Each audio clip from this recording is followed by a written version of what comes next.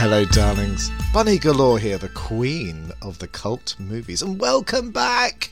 You are checking in to the Horror Motel, and my goodness, it might be sunny outside, but it's getting frosty and chilly here at the Horror Motel.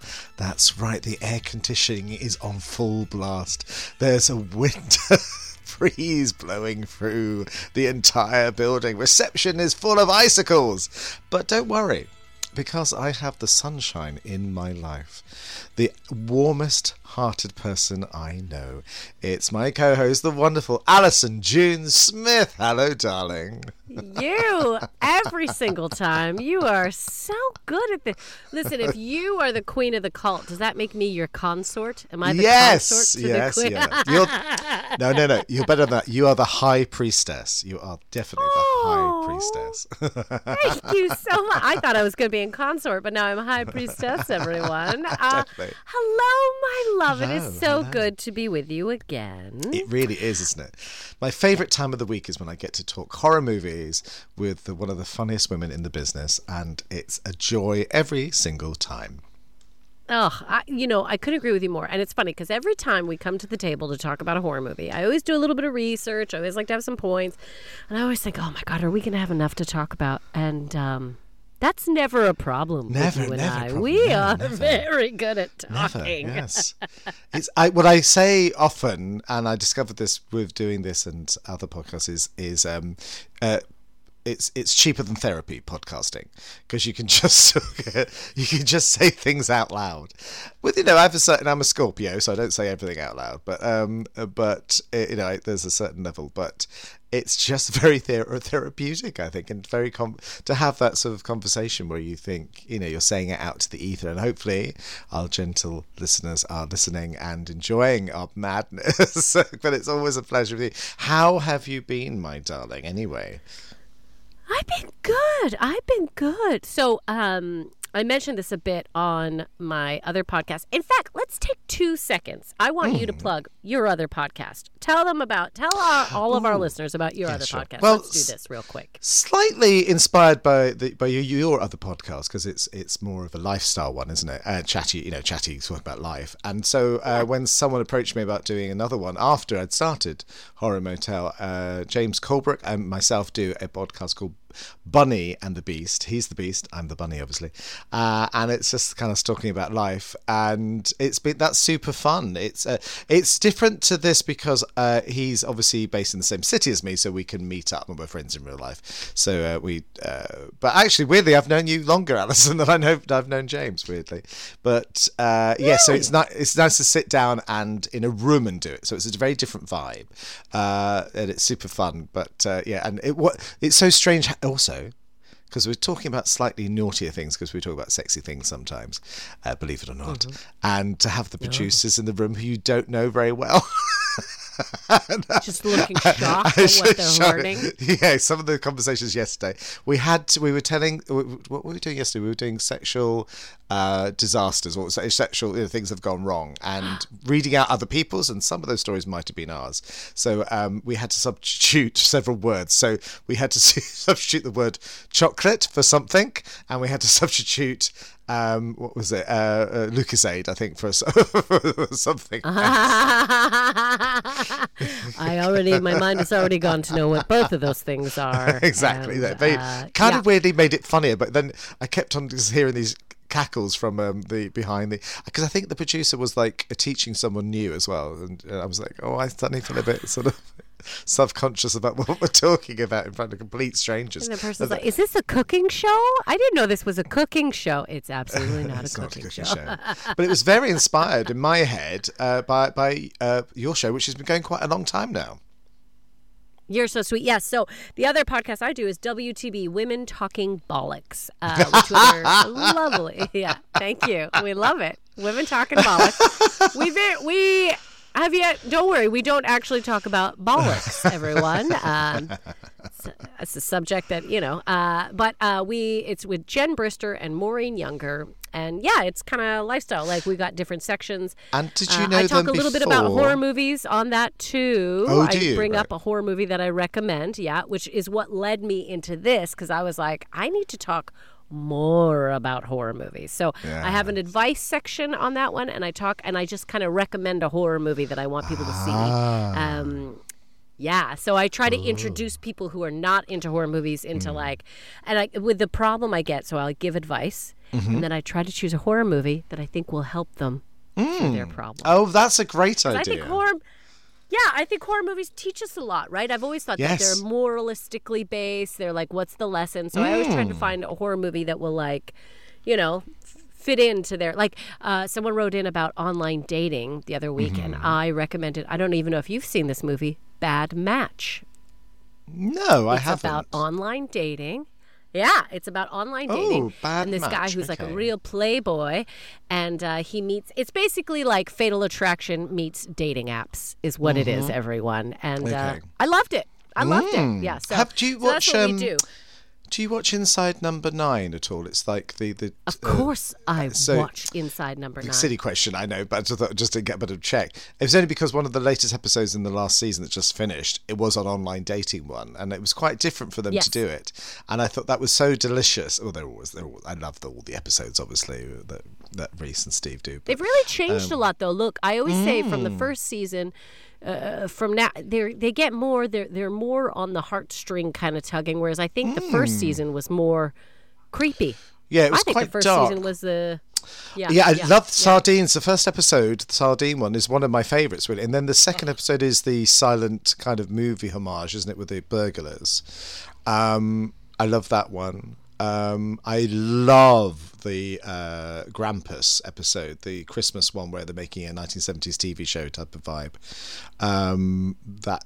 Which turns out to be something that's not just a normal TV show. So it was, there's so many great episodes there. But yes, they did do online dating this year, which made me go, and I've forgotten, because one of my favourite episodes of The X-Files is the dating. That's not Tombs, it's the other one, where it's like an online fat-sucking vampire, so he's going after ladies that are perhaps a bit curvier, and that was really freaked me out, especially in the early 90s. Absolutely I find some of those episodes far more terrifying than the alien stuff, I think, in X-Files. I find that really creepy, some of those isn't things that they did. interesting? Do you know what? Maybe I should go back and start looking at old X-Files. Yeah, especially episodes now they've because- remastered them and redone. It's like Sex and the City and Friends when they put it into 16.9. They put it into widescreen from the original negatives, and it looks so good. It's much easier to watch, perhaps, than perhaps the old sort of 4:3 crustiness. Weirdly, this will come into play in a second when I'm talking about the film this week,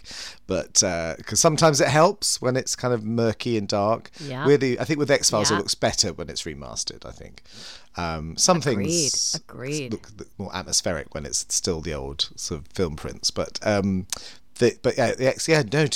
it is. I can't remember what platform it's on, X-Files. Maybe it might be still Netflix, I don't know.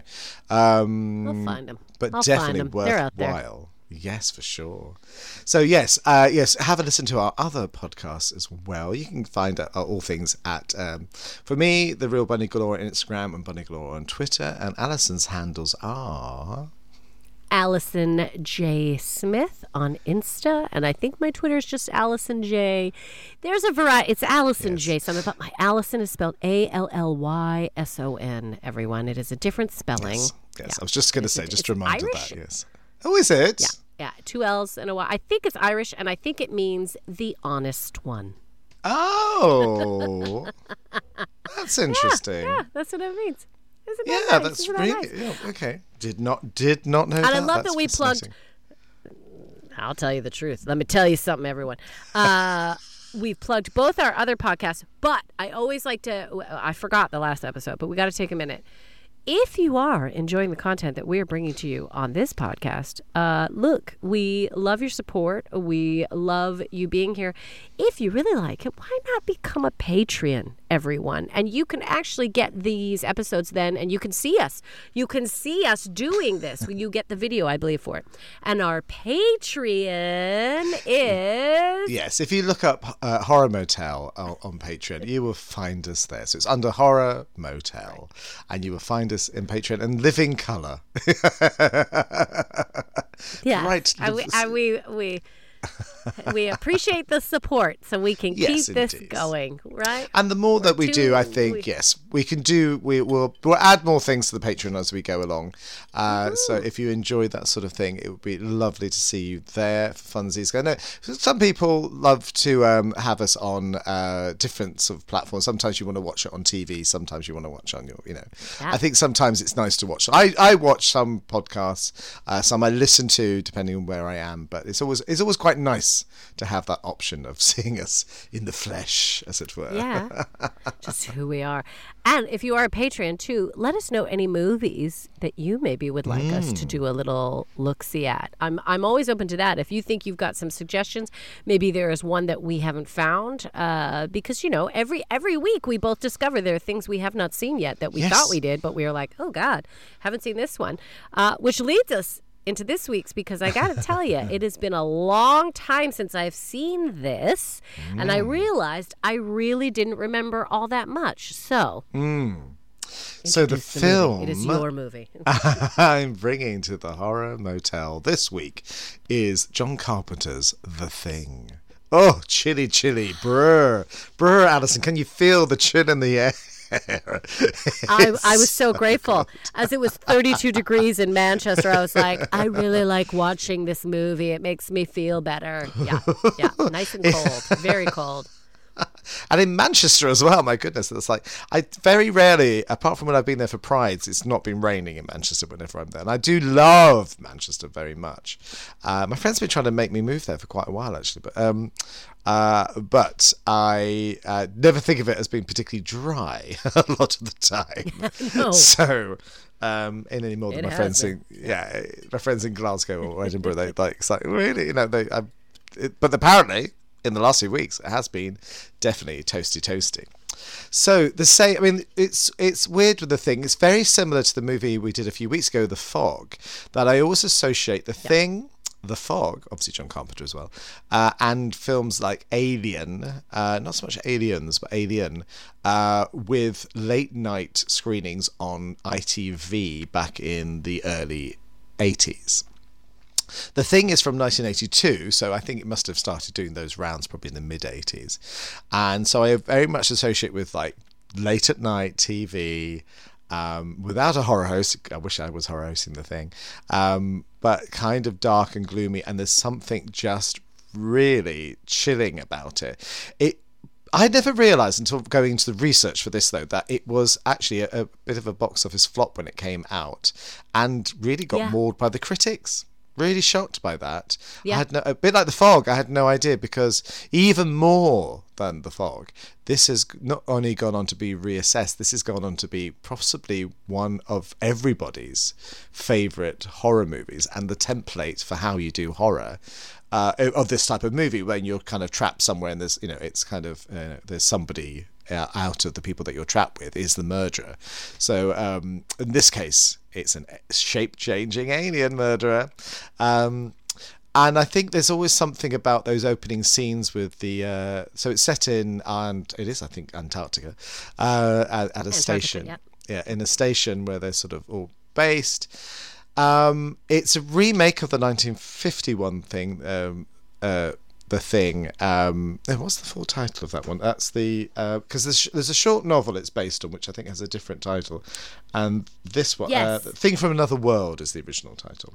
Yes. So Yeah. it's based on the novelette. In The Thing that from Another World from 51, it's more, they've made the monster more of a Frankenstein creature that attacks people. Yeah.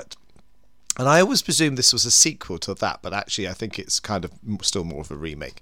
But they put the preface that the creature has been discovered by a different base, a Norwegian base, a bit far away. So, but the opening scene, you see this dog being chased by a helicopter, and the helicopter's trying to shoot at it, and they land, and the dog runs up to our heroes in this film, and they blow themselves up because they're trying to throw grenades at the dog. So you go, why are they trying to kill this dog? It's so weird. Kill a dog. It's why, and isn't it strange, particularly? I think because it's a dog, you're very, albeit quite a wolf pack dog, husky. It's still a bit strange, and you kind of go, okay. And they've got this wonderful. The music is incredible. Again, like The Fog, it's got that dum dum, dum dum type of sound, which is I think on par with things like Halloween, where you just very recognisable music, and you only the I suppose it would be very interesting to think what audience were thinking in 1982 when they saw this, because you don't expect it to gear change up quite as quickly as it does throughout the film, because it's kind of at a certain level for quite a while, and then it kind of goes nuts.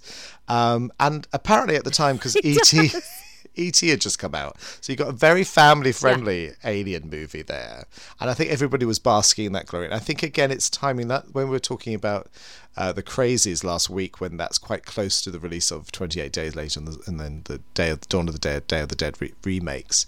It was probably a bad timing. This, I think, is I never realised till now a great example of bad timing of release of a film, because it came out at the wrong time, I think.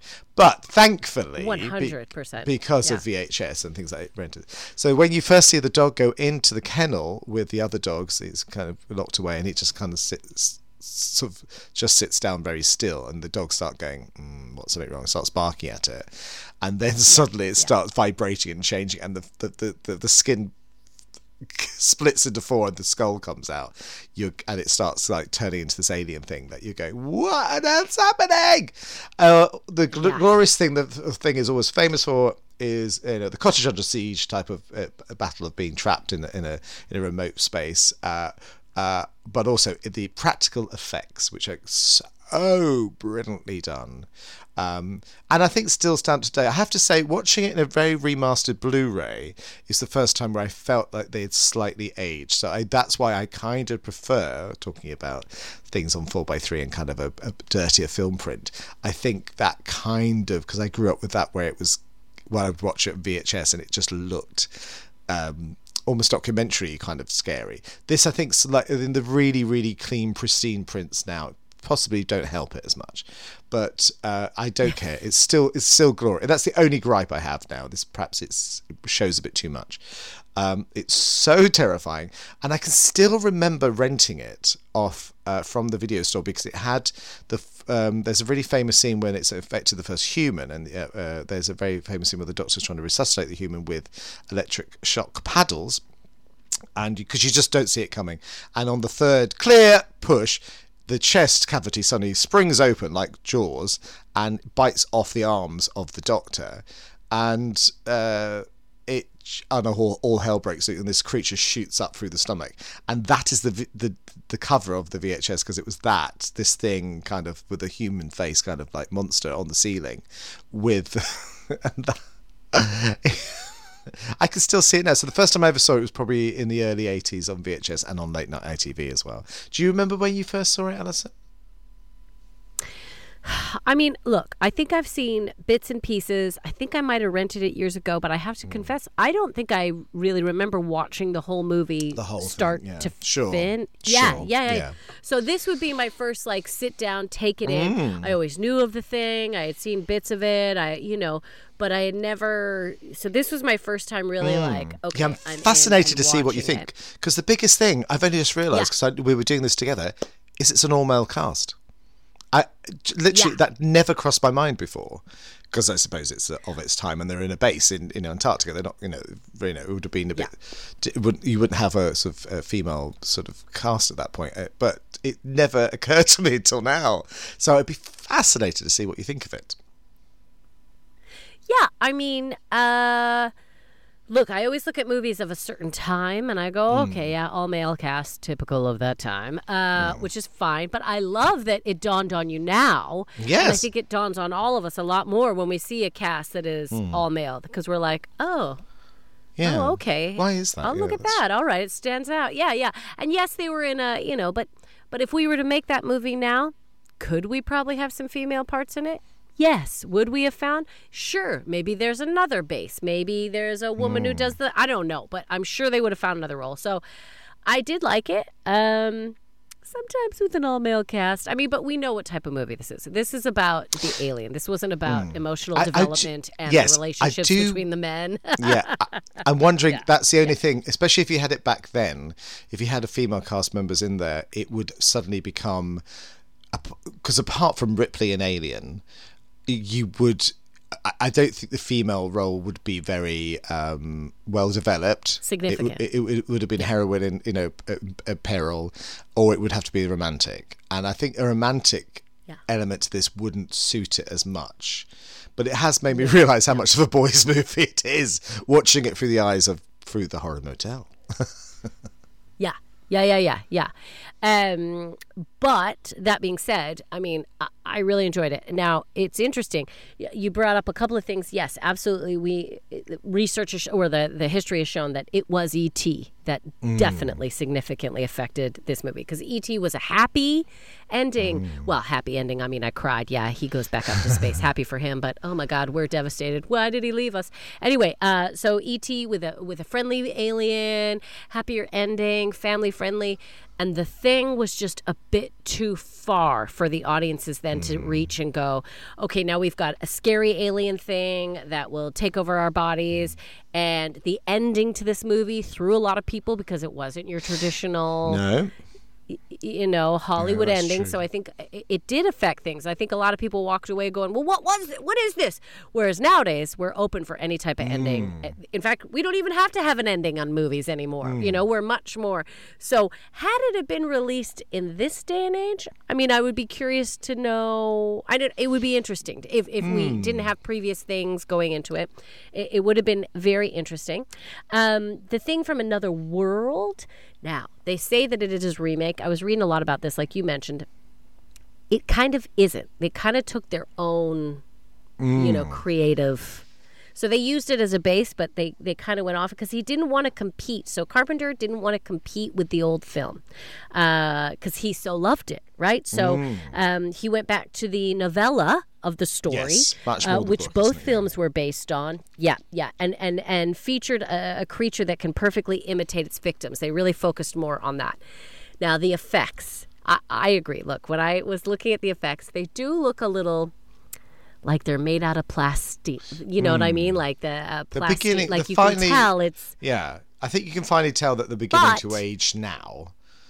But, yes. But I don't suspension of disbelief, I don't care. Because to me, I'm like, I'm going to get critical on, does the alien look like a real alien? Well, I don't know what an alien looks like. So maybe they do look like, you know what I mean? So part of me was like, I don't even care. I'm going to look past it and I'm going to move on. Exactly. Yeah. And because you have so in 2011, they made a prequel of The Thing. Yeah. And that was what happens at the Norwegian base, basically. And it ends with the dog, escaping. As far as my memory goes, right? In fact, I almost watched it in order this time. I thought, no, I must concentrate on just this. I mustn't get distracted by the other one. But I really enjoyed that prequel. I really did enjoy it. Odd time to make it in 2000. But it's all, the reason I was saying about it, it was... it's all CGI, and I think originally they were going to go for practical effects, or maybe they even shot the practical, and then the studio overruled them and they had to use the CGI. And I think that, unfortunately, has aged as well, because I've already seen a clip of it in one of the documentaries, and I went, "Oh, that's already not aged very well compared to The Thing from 1982, which is crazy." Yeah, but I do enjoy the prequel because I think fun. Yeah. Prequel is good, but I agree with you in that I'm more of a traditionalist. So when I look at effects like that, I am more willing to forgive and go with The Thing, whereas CGI, I'm a little bit more judgy. I hate to say it, but there's just something about handmade and the time and the artistry and the effort that went into doing all of it that to me, I'm almost like, I just...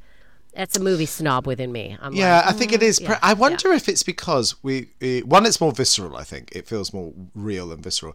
But I think also perhaps because cinema grew up having to do it practical for so long, that maybe we're a little bit used to the type of shots that you get where you had to do cutaways and close-ups of the effects, and you see a hand grow, or you get this. You're so used to that. So when you go to CGI where you can show everything in 360 in broad daylight, in one shot, maybe the brain, it's not so much I wonder if it's not so much the visual effect, it's more the way it's shot is unbelievable, because we're used to seeing cinema made in a certain way. I wonder if it's that. Yeah.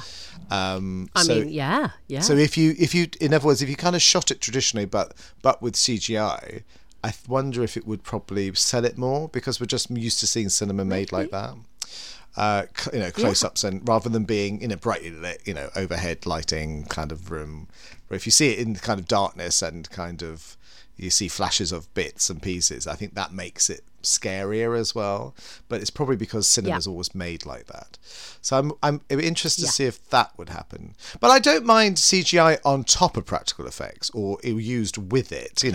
Have a main body but with tentacles CGI'd. Yeah, that sort of things. Yeah.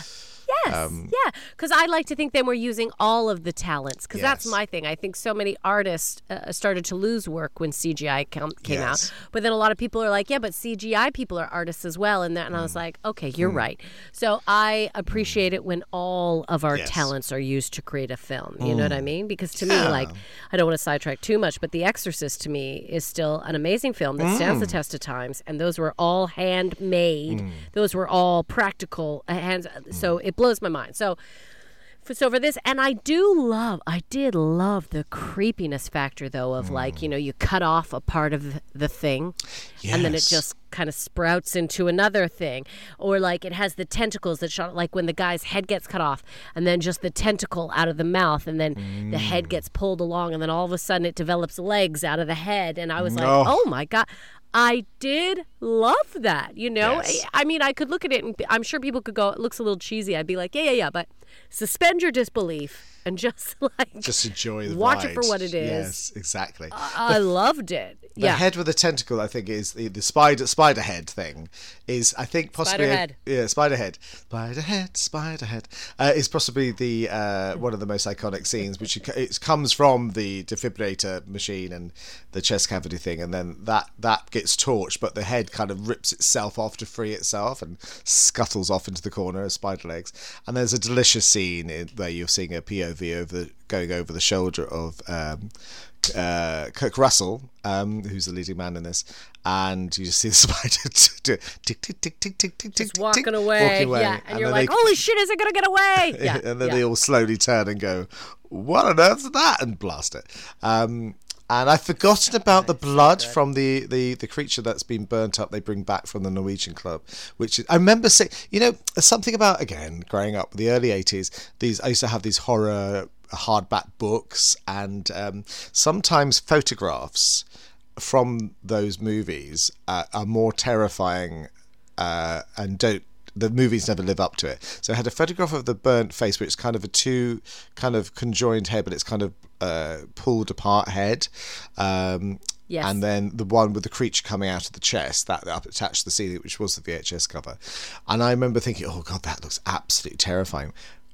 A lot of the other film photographs in there, perhaps they don't live up to how creepy they are in the photographs.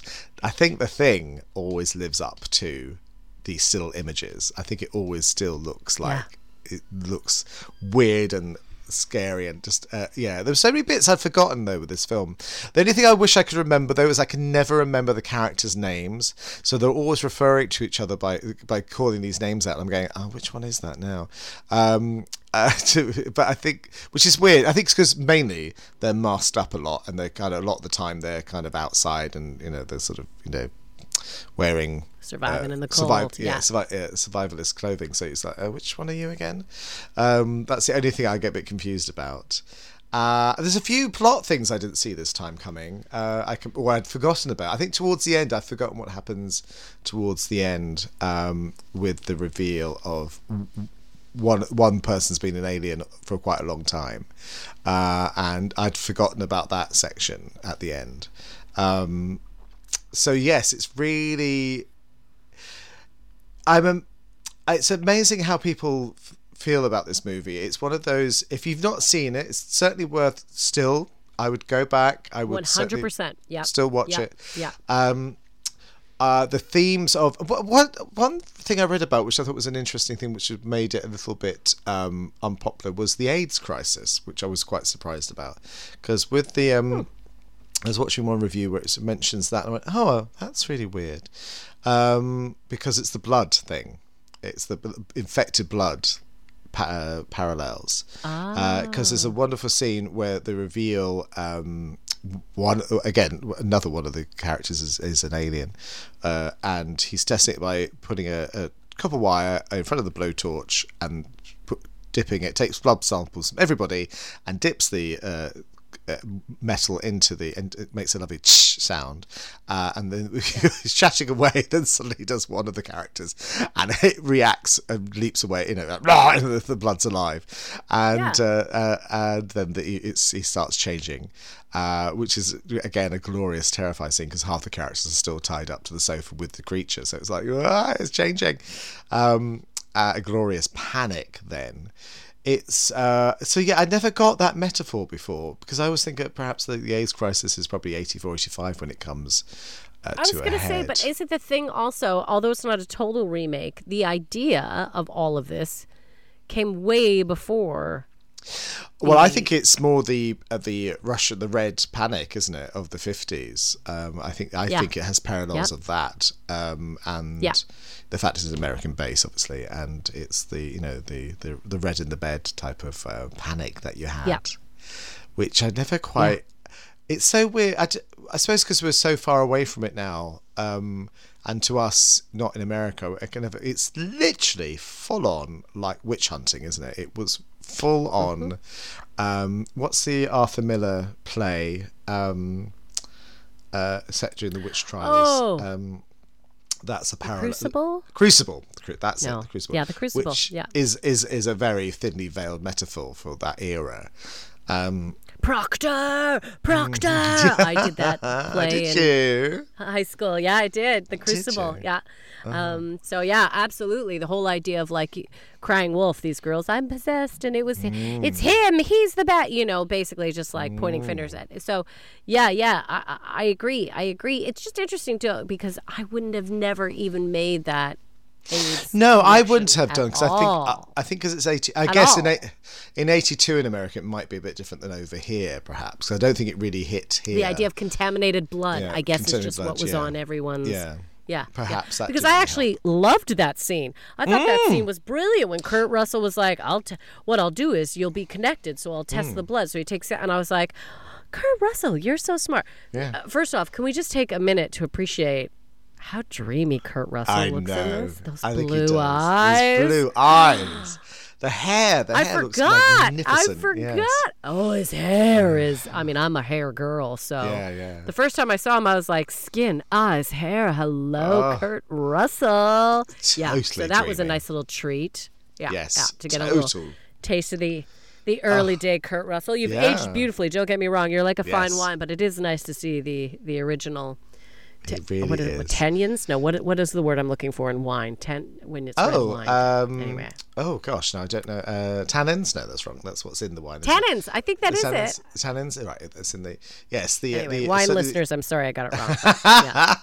I'm not a really good wine person, actually. Yeah, I'm not. I love it, but it's kind of. I only drink white wine. I have to say. Do you like a red or a white, Alison? What's your favourite? A sparkling, thank you very much. A sparkling white. Probably more Prosecco is what I'm going right into. That is my favorite. But if I had to choose red or white, I go white. Yeah, I'm a lighter wine girl. Funny enough, Reds just knock me out. I'm not so into Prosecco, and I've got some friends. We were drinking it the other night after seeing a friend in a play, and I was like, oh, this bubbly always makes me feel a bit weird. Because it's a bit too fizzy for me, I think. But that's probably because they were knocking it back like anything. So I was, in fact, one of them was James Colbrook from Bunny and the Beast. So he loves a bit of Prosecco, that one. So, but I can't knock that back like it's water. I have to like sip it very slowly, I think. Otherwise it gets but a regular wine, you can kick that back like nobody's regular business, wine, yes. Eh? Vodka, on the other hand, vodka I can take intravenously, and often do. Often do. So that's what my blood is mixed with is vodka. So if you tested my blood with a blowtorch and a cup of wine, it would just burst into flames, I think. Did you know? It's true. Well, you know, lovely Kurt Russell. The famous line out of this movie is, "You've got to be fucking kidding." That's one of the, and that was Yes, an it is. improvised line from Mr. Kurt Russell, and they were like, and it's one of the, yeah. He just like said it in the moment, and they were like, "That's so good, we're That's keeping great. it." And it's one of the, it's an iconic line. So I love that. I love Yes, that. definitely. It's not a lot of dialogue, is there? Really, there's a few talky scenes, but a lot of it is kind of. Especially towards the end, it gets less and less talky because there's less and less characters. But also it kind of adds to the hopelessness of it, I think, and the starkness of it. I think it starts becoming more, and I got that more.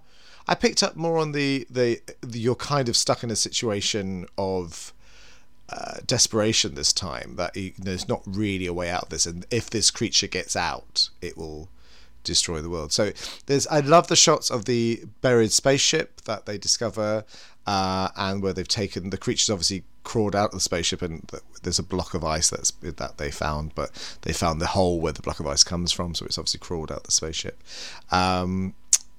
Just fascinating. I just find it it's such a roller coaster with the creature. I think the rest of it is so kind of, if you didn't have the creature, it'd be very well, I suppose it's like the original, isn't it? If you didn't have the creature effects, it would have been a very different film, I think. But that's what made it so famous, particularly in the 80s. It became such a famous movie because of those the monster effects, and I think that's what made it live on and just set the standard for it, really. But there's a lot more to the film. I love the fact that it had a second life on VHS rental and then late night TV as well, in America and over here. And I think it's as beloved over here as it is in America. It's certainly, I think it's probably, it's interested to see what your point of view is, because I do think it's probably a boys' film, and I hadn't really realised why until now. I thought it's just because it's, an action-y kind of horror, and it's quite gross. But then I went, oh, it is all boys, isn't it? And it's kind of never thought about that. It's a bit like the Goonies. Well, I'll tell you why it's a boys' movie. I'll tell you why. Mm-hmm. Lack of dialogue. Yes. Boys' movies are action, go, things happening, reacting, doing things. Yes. Stereotypically, there's more dialogue in movies that sometimes women are drawn to because there's character development. There's this and that. This was much more and because the whole movie is a little bit about who's going to be the alpha. There's a little bit of that. Who's the alpha leader? Yes, the men are all kind of that's competing for the true. alpha. Yeah, more than I realised. There's a whole stack before the tied up thing with the testing the blood. That's very much happening, isn't it? Because you kind of think Kurt Russell would always be but because the trouble is, if you like any possession, unlike simulation or alien simulation of another character, if you kind of wander off by yourself, people get paranoid, and when you come back by yourself, going, where have you been? What happened? Were you, where were you? Why did you disappear? And it's fascinating in that way. So I think, you're right. Yes, I never thought. Quite surprised I like it as much as I do. But it is a good movie. I say that, but I really enjoyed it, and I'm a gal, believe it or not, everyone. But that's the main thing. I was like, okay, this is but I love alien stuff. I love the concept of it. So I just love the idea of like. Wouldn't it be fascinating? You just made me realise, Alison, that. You were saying about E.T. and things, but because of Alien being 1979, wouldn't it be interesting if, and I think this was in development before Alien, I think, also in the mid-70s, it just didn't get made until 82, if it had come out before E.T. and after Alien, I think it would have been a bigger success originally, because I think you would have been ready for it after Alien. You just weren't ready for it commercially, in a big commercial way, after E.T. Because much. I mean, that's and you can't compare the two, because E.T. is not a horror movie. It just happens to be about an alien storyline, aliens. But that's like comparing Stranger Things to the Teletubbies. It's like, it's not. You do not go to both of those wanting the same thing. You wouldn't go to E.T. and The Thing thinking it's the same thing. It's just not. But if you compare it to Alien, I think it's a bigger. And I'm wondering if it's got the green light because of Alien's success. I know it's kind of, maybe Alien was a slow grower as well, perhaps. I mean, but we always think it's a big blockbuster because of the first sequel, Aliens. So perhaps we always think it was always a big blockbuster, and perhaps it isn't. And the Terminator's 84, isn't it? So again, these little movies. I think the problem is Alien, and I think the original Terminator. They're not like big budgets, and I think maybe The Thing was probably a bigger budget, and probably therefore it was seen as a failure because it's a bigger studio movie. Perhaps it's because of that. Yeah. Whether it wasn't so much the underdog that then became the cult success and the mainstream success with the remake, with the sequels like Alien and Terminator this is kind of a standalone thing, and it kind of, but thankfully people have discovered it, and they've always kind of looked at it fondly, haven't they? And I'm glad it has that sort of visceral feeling, and the fact that it had a 2011 prequel made, I still can't get my head around that particularly. But I think it's because that the guys that made that didn't want to make a remake. They went, no, really can't remake it. You shouldn't remake The Thing. You shouldn't remake The Exorcist. You shouldn't remake Terminator. Really, you can make sequels to it, but not. You shouldn't remake those. Some movies just shouldn't be remade.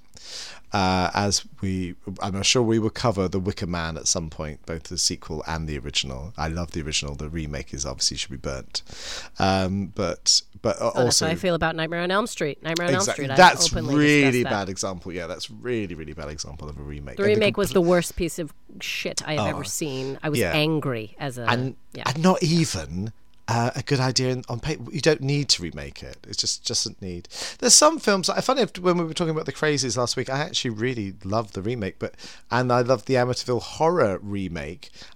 But perhaps because I don't know the originals so well. Perhaps when I don't know the originals, so perhaps I'm a bit like maybe I just prefer the remakes because I don't know the original source material. And I think also with those, and I was quite surprised Amityville Horror is as good the second one actually. But anyway.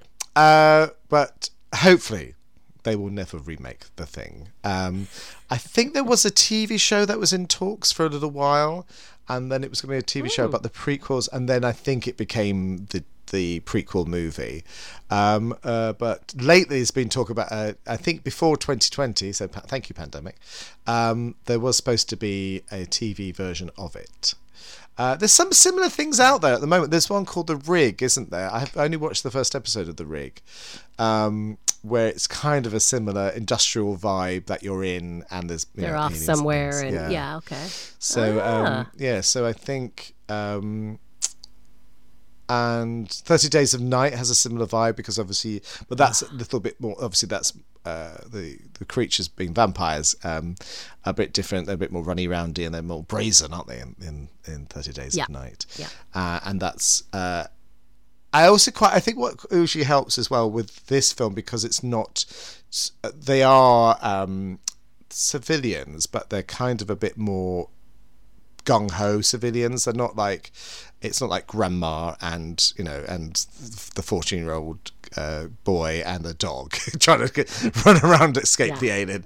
It's actually it kind of makes it more like a bit like Predator.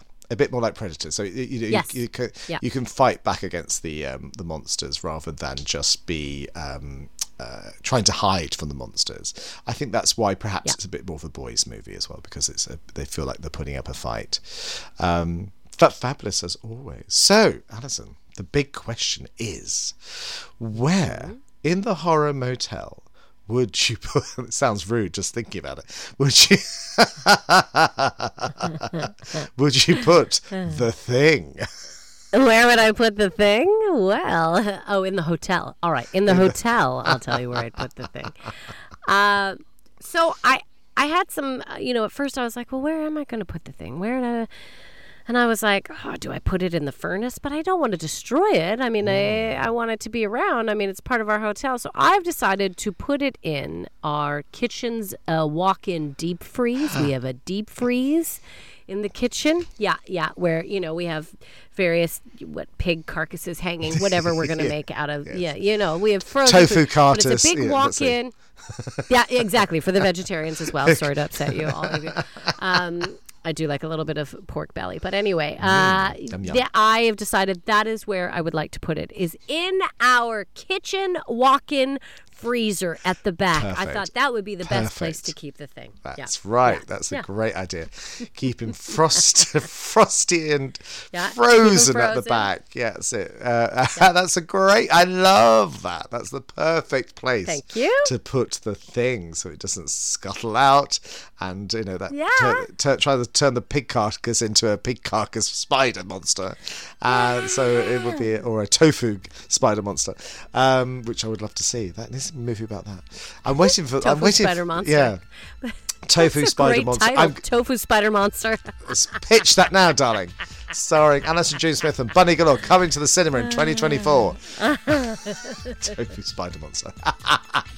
Well, I love that. Well, my darling, gorgeous to talk horror with you as always. Catch us next week on the Horror Motel, or you can find us on Patreon as well. And from me, Bunny Galore, it's a goodbye for now. And for me, Alison June Smith, it is a see you next week.